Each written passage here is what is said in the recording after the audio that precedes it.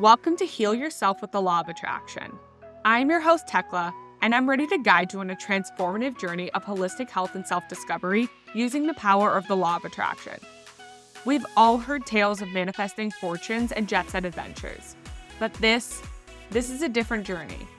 Here we focus on achieving abundant health, mental, physical, emotional, and spiritual. With the Law of Attraction, I've healed chronic pain, overcome a diagnosed mental illness, and reversed PCOS.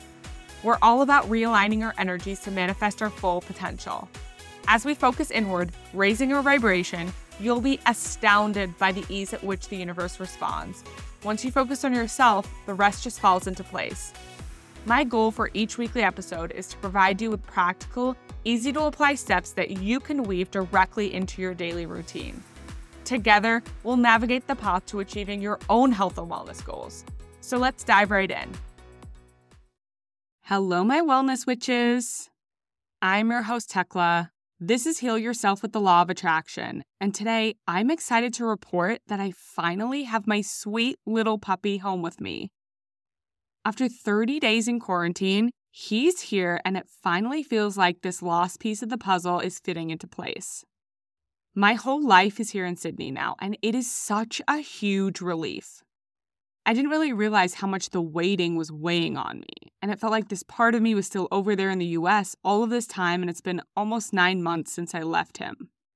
It's been like this hole in my heart this entire time, and it's finally full. I think it's been really hard to completely move on from that life until now, and I'm loving having him home. He went to the beach for the first time and he fucking loved it. He loves the water, he's a big swimmer, and he's absolutely no fear. I love that about him. He's the best, and I'm so grateful for that this week. I am so thankful he's home with me and I can make up for these last few months and just give him the best summer ever. I will be blasting our adventures all over my Instagram stories, so if you want to see him in action, head over to Heal Yourself with LOA to catch up with us there. And feel free to tell me he's the cutest dog ever because that will be very well received. Okay, on to today's topic. Today we're talking about perfectionism and how many of us strive to achieve perfection in our everyday life. I am sure more than a few of you can relate to this topic. I have been a serial perfectionist most of my life. I vividly remember feeling this innate need to just be the best at whatever I decided to take on. Whether it was school, sports, work, even just a hobby.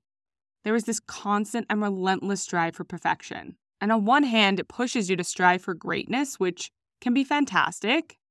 But on the flip side, it can lead to this never-ending cycle of stress and frustration because you're setting these unrealistic standards.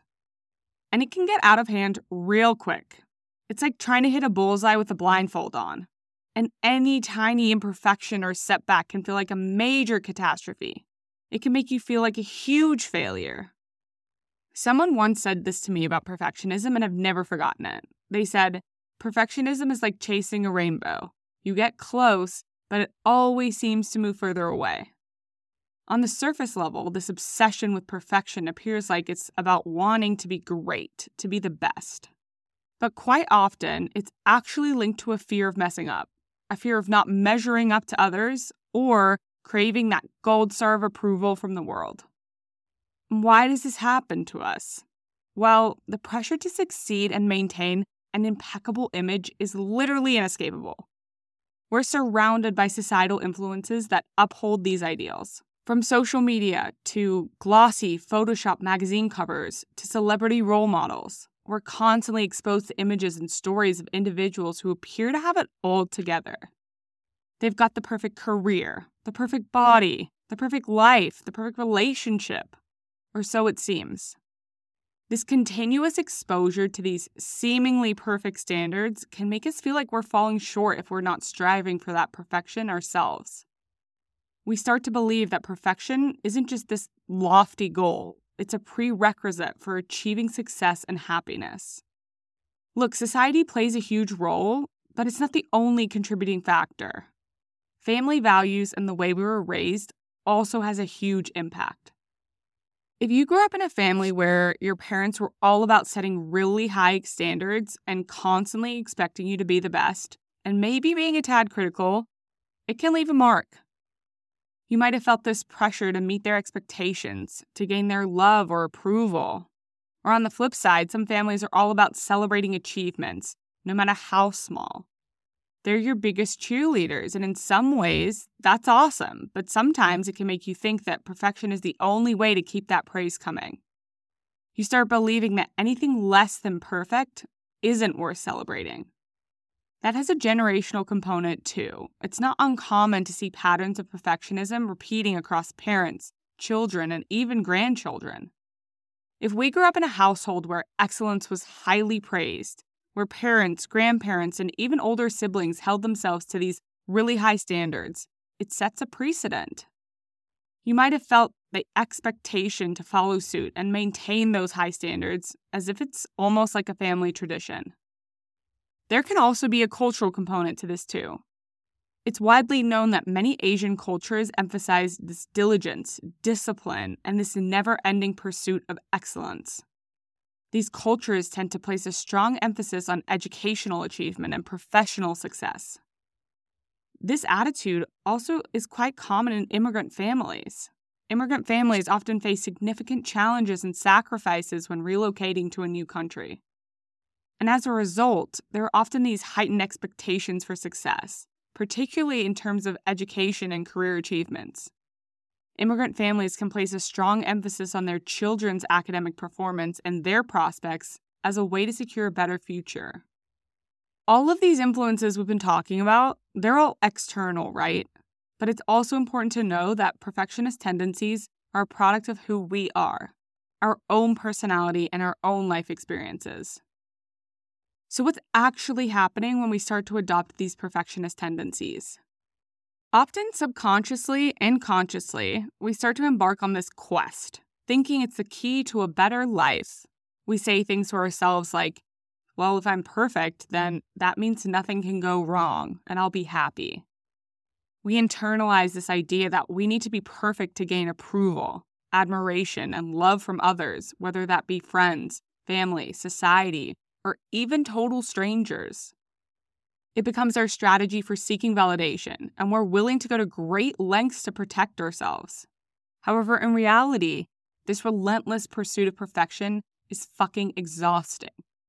It leads to anxiety, stress, and feelings of inadequacy when we can't meet the impossibly high standards that we've set for ourselves.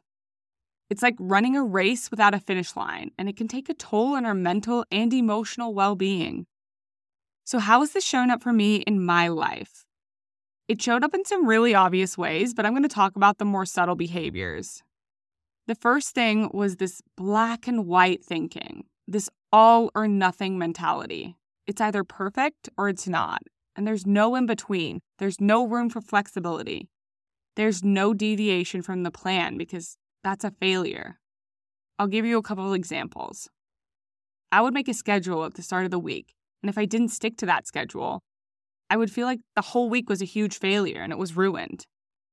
If I didn't work out when I planned, or run errands when I planned, if I skipped a social event because I wasn't feeling up to it, or if I needed to work late and couldn't walk my dog that day, I was honestly riddled with guilt and anxiety about it.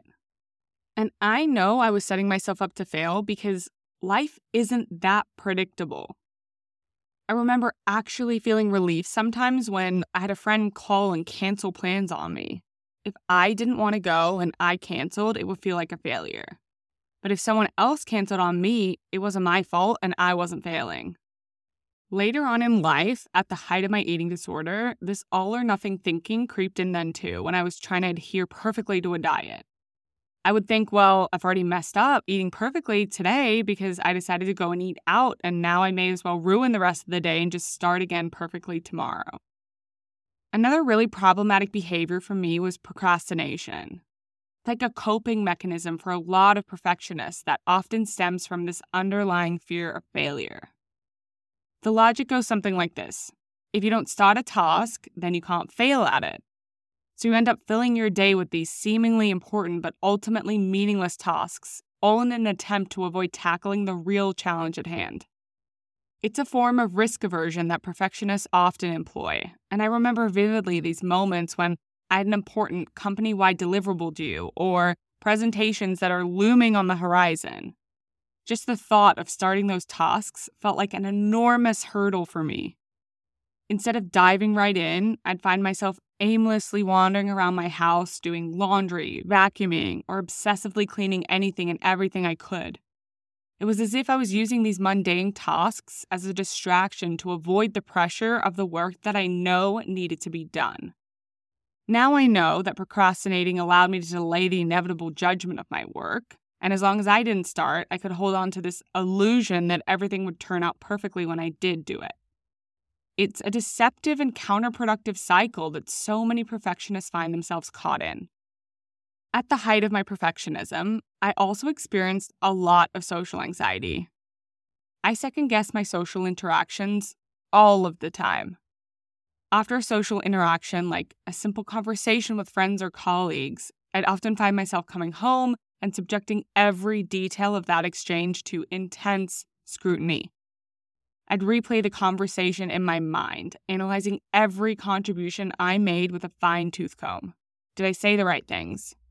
Did I come across as knowledgeable or friendly enough? Did I inadvertently offend someone with my words or my tone? The questions were endless, and they didn't stop at the content of my speech. They extended to my body language and my facial expressions. I'd also often wonder how people reacted to what I said. Did they think I was smart or competent? Did they find my comments interesting or relevant? Or on the flip side, did they silently judge me for anything I'd said? It was as though I was constantly seeking validation from others, relying on their reactions to determine my own self-worth. And this post-social interaction analysis was fucking draining and exhausting. What a pointless use of energy, honestly. It was like being trapped in a never-ending loop of self-critique, always seeking to find a fault in my own behavior and interactions. The last thing I want to talk about was my really intense self-doubt. I didn't just question my social interactions. I questioned basically every decision I made. Whether it was a big decision, like where to rent an apartment, or something as minor as choosing what to eat for lunch, I would have that doubt just creep in. Did I make the right choice? Was that the best path forward? These questions just revolved on a loop, playing over and over in my mind. But what was truly maddening was that even after I'd made a decision, that doubt didn't just magically evaporate. It lingered. I'd revisit my choices, repeatedly scrutinizing them for flaws or any signs of imperfection. It was as if I was on this never-ending quest to find evidence that I'd made the wrong call somewhere, somehow. And trust me, if you're looking long enough and hard enough, you're going to find something you didn't do perfectly in your eyes, or that so-called mistake that you made. So how did I overcome this perfectionist mindset? Well, honestly, I just got really fucking tired. I got so tired of trying to do everything right all of the time. I also got so tired of overanalyzing every single part of my day, and I just needed freedom from that mental and emotional burden. And that's when I realized that the fun and exciting and most joyful parts of life, those aren't planned. They're not scheduled. You don't control them or organize them and make sure you do them exactly at 8 a.m. every single morning. And after discovering the law of attraction and learning about the power of the universe, I kind of just had this moment where I knew that I needed to give up that control. I needed to come back to what my core values are. I needed to reevaluate my time and energy and where I was investing that and what the value was that that thing was providing me in return. Was this journey toward perfectionism actually making me happy? Absolutely not. I also realized that we're not supposed to be perfect. Part of the human experience is making mistakes and learning from them. That's how you grow and evolve into the version of you that's aligned with your highest self. Imagine for a second going through life and actually not making a single mistake. How boring would that be? Life is fun because it's unpredictable and good things happen to us all the time and we can't control those things. And we don't want to. The things you scrutinize most about yourself, I guarantee nobody else notices. And if they do, it's because they're seeing something in you that they don't like about themselves. They're already hyper-aware about it, and that's the only reason they've noticed. So it's not even really about you in any way at that point. I just learned to let go And a big part of that was trying to live life by the 80-20 rule. So let's get into that. The 80-20 rule is all about balance. Essentially, 80% of your time is devoted to practicing these mindful habits and behaviors that contribute positively to your life. This portion of your routine is about structure and intentionality. It's where you consciously make choices that serve your well-being and your goals. For example, during this 80%, you're likely to focus on eating mindfully, prioritizing regular movement if that's important to you, and dedicating time and effort to your career or personal development. Again, this structured 80% gives your day and your week some sense of order and purpose. It's where you make these deliberate choices that align with your values and your interests. You're creating a routine that serves as a foundation for a fulfilling life. Now let's talk about that remaining 20%. That part is all about flexibility and embracing life's spontaneity. It's your chance to break away from that structure. During this 20%, you allow yourself to do things that aren't on the schedule. It's just about pursuing activities that bring you pure joy and engaging in unexpected adventures and simply just going with the flow. It's where you might decide on a whim to go for a hike or take a leisurely bike ride or stroll through the park simply because the weather is just perfect and it feels right in that moment. I'm going to give you a couple of examples of how this presents in my life so you understand a little bit more. The first one that comes to mind is my Saturday morning gluten-free almond croissant. So, some context. This year, I learned about the importance of eating my foods in the right order. And I learned that after reading The Glucose Revolution, which I loved. It's a book. It's in the show notes if you're interested. I'm not going to get into that too much, but the idea is that you eat your greens and veggies first, then fats, then proteins, then starches and sweets last. This helps to manage glucose spikes, which can cause hormonal issues in women. And as you know, that's something I've been managing actively over the last few years. The drawback is that sweet treats for breakfast are just completely, totally out of the question. They lead to a huge glucose spike really early in the day, and that can cause issues throughout the rest of the day too. But you know what? I found this gluten-free almond croissant at a local bakery near me, and it brings me so much joy.